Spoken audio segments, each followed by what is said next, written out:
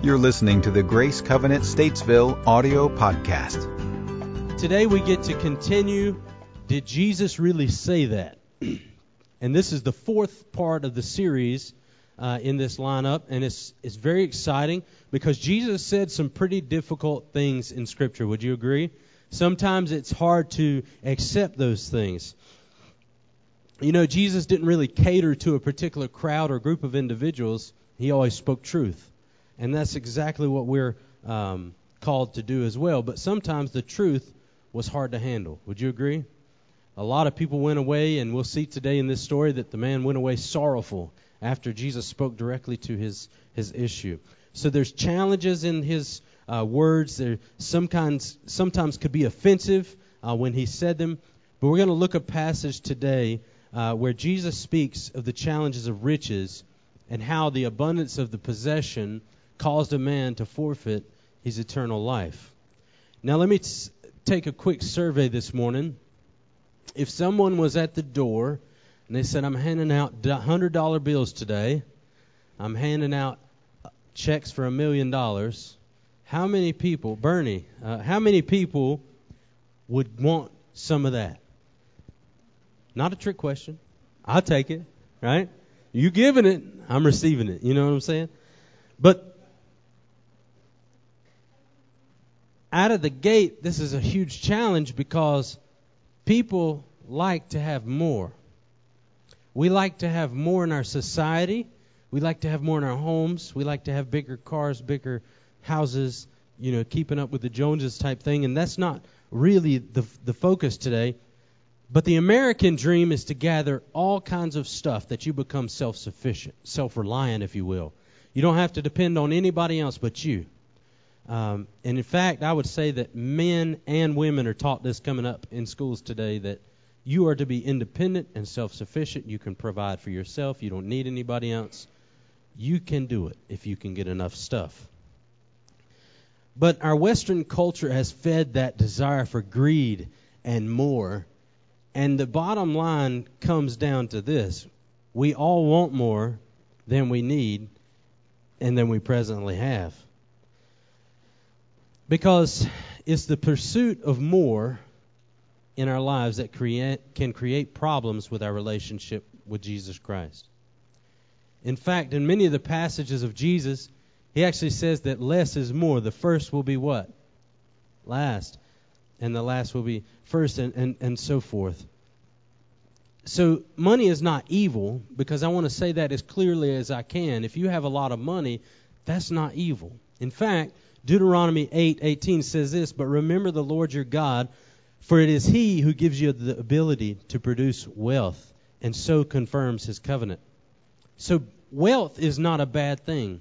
Things are not a bad thing. Possessions are not a bad thing. It's when it takes place in priority over Jesus Christ that it becomes an issue. Amen. So if God gives us the ability to produce wealth and confirms his covenant, then the wealth itself cannot be bad. The challenge becomes when we respond to wealth in such a way that it takes over our entire lives. Look, I know people who have spent most of their living life trying to achieve $1 million portfolio. They've raced after it. You know, they've worked 80 hours a week to try to get there. And there's honestly nothing wrong with that if you want to make $1 million.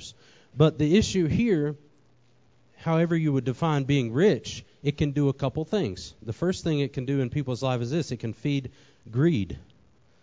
If you're pursuing more, it can feed greed. It also can generate wrong pursuits. It can generate wrong motives. And then thirdly, it can blind us to our real need, which is our need for the Savior. And what I have found in my life is in times that I'm lacking, in times that I'm low, I tend to look up a lot more. I tend to ask Jesus for help a lot more. Does anybody relate to that? In times that I have plenty, it's kind of like, okay, God, thanks for the blessing. I'm good for now. But it's when that rubber hits the road type thing, when we have a lack, we look up. And that's why Jesus said more about money than any other subject in all the Bible. He knew we were going to be challenged with it to keep a right perspective. And so today, if you want to turn in your Bibles to Luke chapter 18, if you got them with you, and if not, the verses will be on the screen. But Luke chapter 18, and we're going to read 18 through 30 today. But rich can be a moving target, so no matter how much we have, how much money we have, or how much we make, we're probably never going to consider ourselves rich, most of us. And again, it's not a sin to have much wealth, but it is a danger, and we have to take that into consideration. It's a great responsibility. So look to Luke chapter 18. A certain ruler asked him, "Good teacher, what must I do to inherit eternal life?" "Why do you call me good?" Jesus answered. "No one is good except God alone.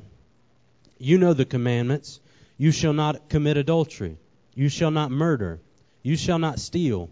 You shall not give false testimony. Honor your father and mother." "All these I have kept since I was a boy," he said. When Jesus heard this, he said to him, "You still lack one thing. Sell everything you have, give to the poor, and you will have treasure in heaven. Then come and follow me." When he heard this, he became very sad because he was very wealthy. Jesus looked at him and said, "How hard is it for the rich to enter the kingdom of God? Indeed, it is easier for a camel to go through the eye of a needle than for someone who is rich to enter the kingdom of God." Those who heard this asked, "Who then can be saved?" Jesus replied, "What is impossible with man is possible with God." Peter said to him, "We have left all we had to follow you." "Truly I tell you," Jesus said to them, "no one who has left home or wife or brothers or sisters or parents or children for the sake of the kingdom of God will fail to receive many times as much in this age and in the age to come, eternal life." And I'd say the key verse in that is this: what is impossible with man is possible with God. It's a good takeaway from that passage of Scripture. How many would agree that the rich young ruler in this story was loaded, but he was lacking? He was loaded, but he was lacking something very important. He was ruled by his riches. He was taken control by them. Most theologians estimate that this man was a rich young ruler. He was a Pharisee because of the way he acted and some of the things recorded in Scripture. He was a powerful person. He was a wealthy person. So not only was he ruled by his riches, but he was also blinded to the needs of others. You could say he was stingy, or maybe he was hoarding because he didn't see the value in giving to the poor and the oppressed like Jesus instructed him to do. He was living for the temporary, and he sacrificed the eternal. Jesus is saying you want to give up these riches to get eternal life, and he just couldn't do it. So Jesus here is confronting the deception of riches. He's also confronting the condition of the human heart. Because here's the bottom line: either Jesus is Lord of all, or he is not Lord at all. In your life, he's Lord over everything, or he's Lord over nothing. And so today, we have a few points that talk about the deception of riches. And the first point that you would see today in your notes, or either on the Grace app if you have that downloaded on your iPhone or Android device, would be that riches give a false sense of security and can blind us to our spiritual need.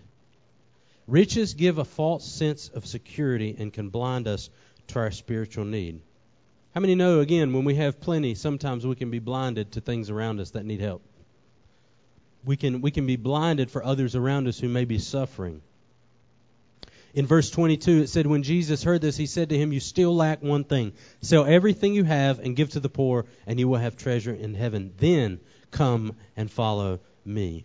You see, the rich young ruler thought he had everything. He thought he had it all. He had it made. He called Jesus a good teacher. He even knew who Jesus was. He called him a good teacher, not just any teacher, a good teacher. He asked about which commandments he needed to follow.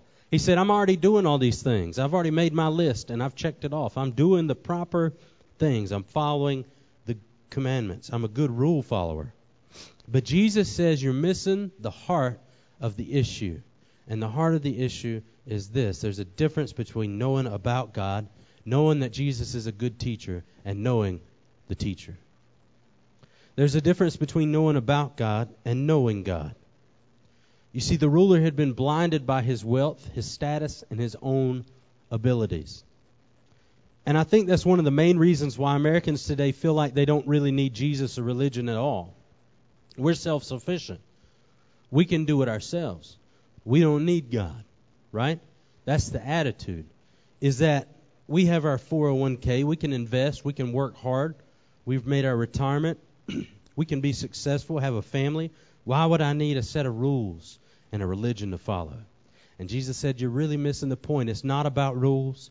It's not about a religion to follow. It's about having a relationship with a good teacher. It's about putting your riches behind you and saying that Jesus is most important.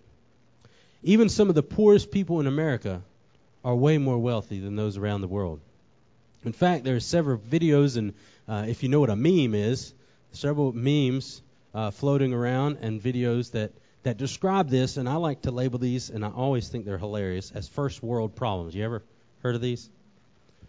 First world problems go like this. There's so many commercials I have to sit here and watch through on TV.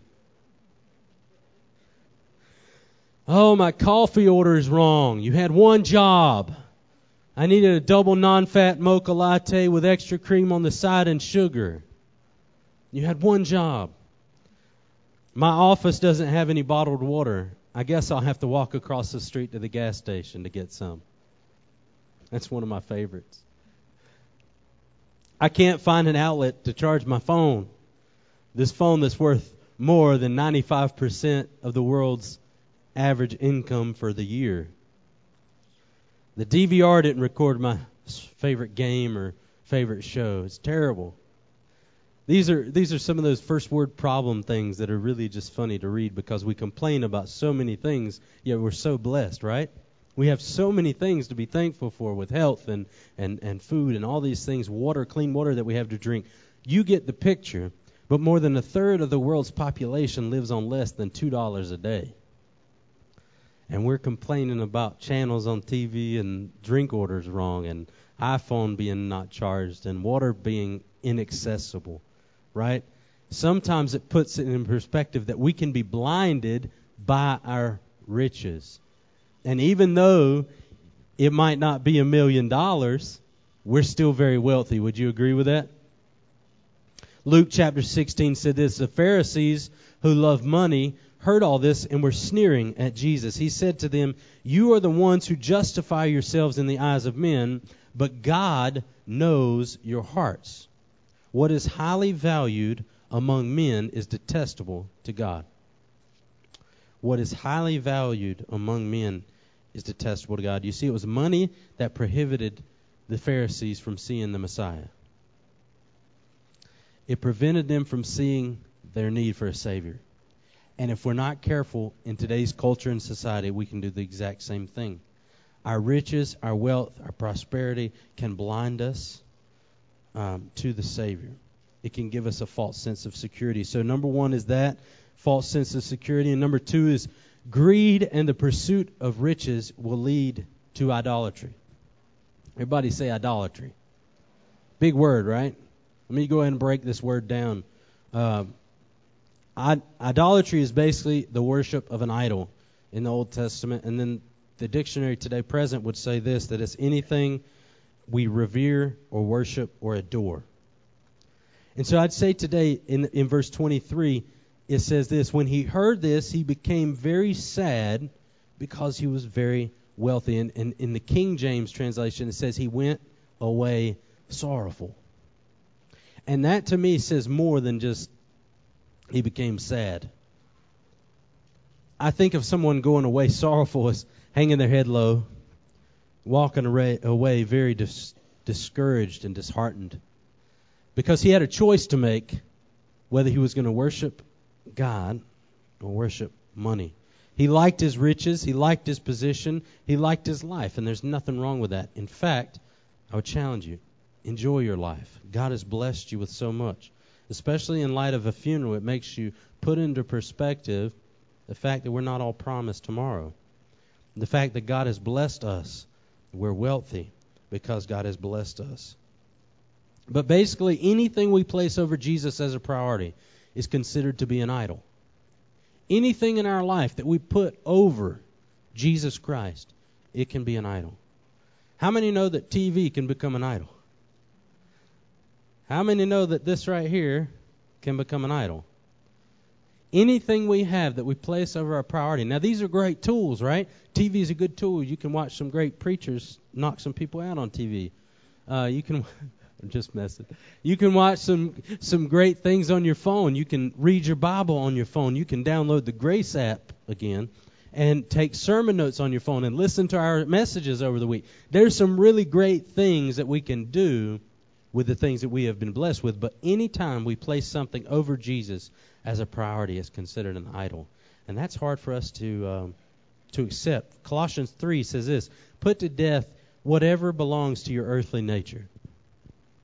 It goes on to say this: sexual immorality, impurity, lust, evil desires, and greed, which is idolatry. So any of those things in our life that belong to our earthly nature can lead us to idolatry and the worship of something higher than God. I love the verse in Matthew 6 that says, no man can serve two masters.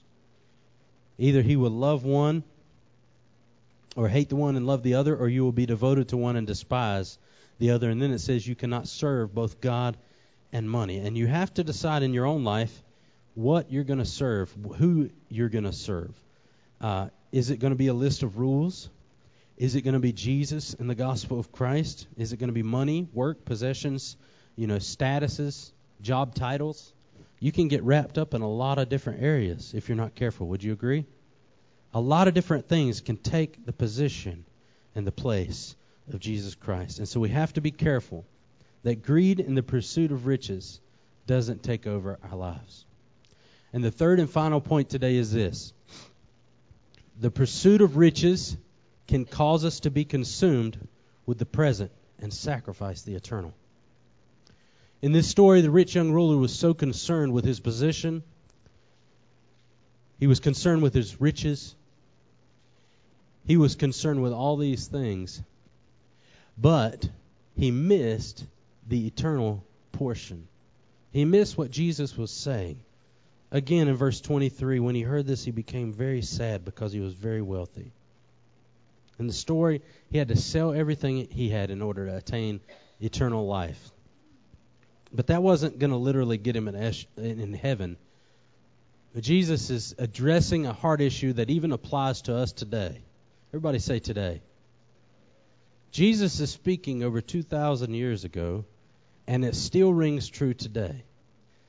That our lives can have a position of wealth, and we can have riches, and all those things are fine, unless they take importance of Jesus. We can't be consumed with the present and sacrifice the eternal.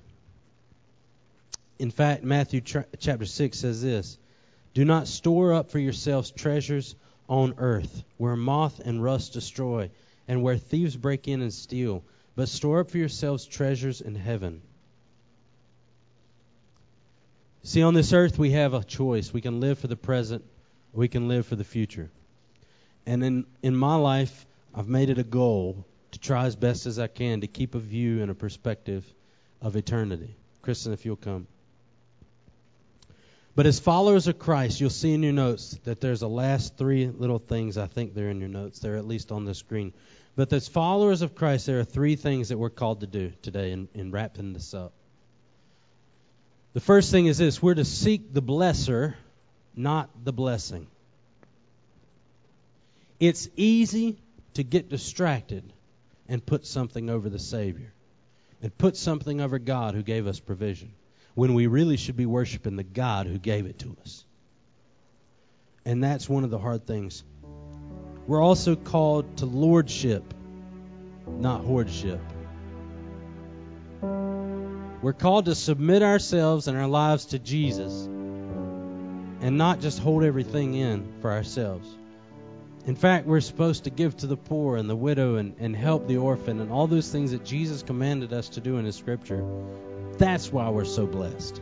If you take your life as it is right now and you twist your perspective a little bit, if you will, and look at your life as not to bless yourself and to bless your family, to bless others, it changes your perspective. If you're ever down here at Walmart, you know there's a lot of people down there who like to stand around and ask for money. But you know what? I have a friend who has started an initiative, and it's called Cardio Blessings, and I've told you about it before. Basically, he goes into big cities and takes book bags full of clothes and full of peanut butter and food and all kinds of things, and goes around to these homeless people. And his goal is to get every homeless person off the street. And that's a pretty big goal, but he's got $1 million that he's working to raise to help in Raleigh and Eastern North Carolina get homeless people off the street. Now, this guy is ex-military. He's a bodybuilder. He's got, he's won several awards with bodybuilding. He's got the riches part, but he's given like everything that he has and everything his family has into this project. What if we were created not just for us to create riches, but we were created so that we could distribute that to others, because that's what God has intended for us. And I don't mean distribute like Bernie Sanders distribute. I mean distribute like God has called us to give to the poor and the needy and those that need it. And I can tell you one thing, we wouldn't need government programs if the church did their job. So look at what you have and look what God has called you to use, what God has called you to give. Don't let your riches become an idol. And then the third point is this: we are to use money, not worship money. How many know it takes money to survive, right? We have to survive. We got to have a place to live and food on our table and all these kinds of things. It takes money, but we don't have to worship the money. In fact, I like that point. We got to seek the blesser, not the blessing. The blessing's great, but look at who gave it to you. I wouldn't be where I am without the Lord. I wouldn't have the clothes I have without the Lord. I've been without a job for 2 years. I know what that's like. But I didn't ever go without. Obviously, you can see that. I didn't ever go without because God took care of us. And He'll take care of you the same way. And so we're to worship the blesser, not the blessing. If you'll stand today, I'll close with this. Jesus wants us to have a relationship with Him. Jesus is calling us to have a relationship with Him. He wants us to focus on the cross, spreading the gospel, and helping those around us who are in need. And that's what we're called to do. So if you'll bow your head and close your eyes today, I'm just going to ask the question, what is the Holy Spirit speaking to your heart today?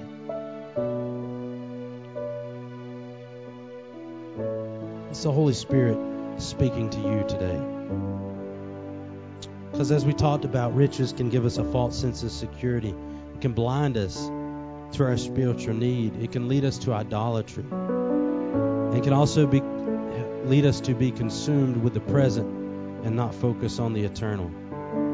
So today, as we close, I want to just focus on seeking Jesus today. Seeking the blesser who gives us all the blessings. And maybe today you've never heard about the gospel of Jesus. You've never heard how great of a relationship you can have with Him. And I would just invite you today to seek Jesus, to find out more about Jesus, because He is our Savior.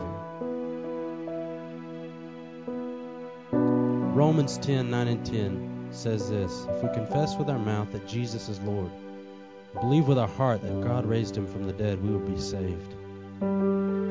Today I challenge you, if you need to pray that and read that scripture over your life and accept Jesus, we'll be glad to pray with you. Our prayer team and elders are going to come forward at this time and going to be here at the front if you have a need in your life that you need prayer over, or if you need salvation. We certainly want to give you and extend the opportunity for you to discover more about Christ Jesus today. So, Father, thank you so much for this word that has come straight from Luke 18, God, your gospel. It's told us a story about the rich young ruler and how he sacrificed the eternal, but God, for just a little bit of present. So help us not to do that in our lives, God. Help us to focus on you, the author and finisher of our faith. Help us to ask the question, does this person standing on the side of the road need Jesus? Is there something I can help them with? God, have you placed me in this position at this time to help this person? And that could be in our co-workers, God, and people we meet at the store, wherever we are. Help us to always be mission-minded. And God, today help us to not worship anything more than you.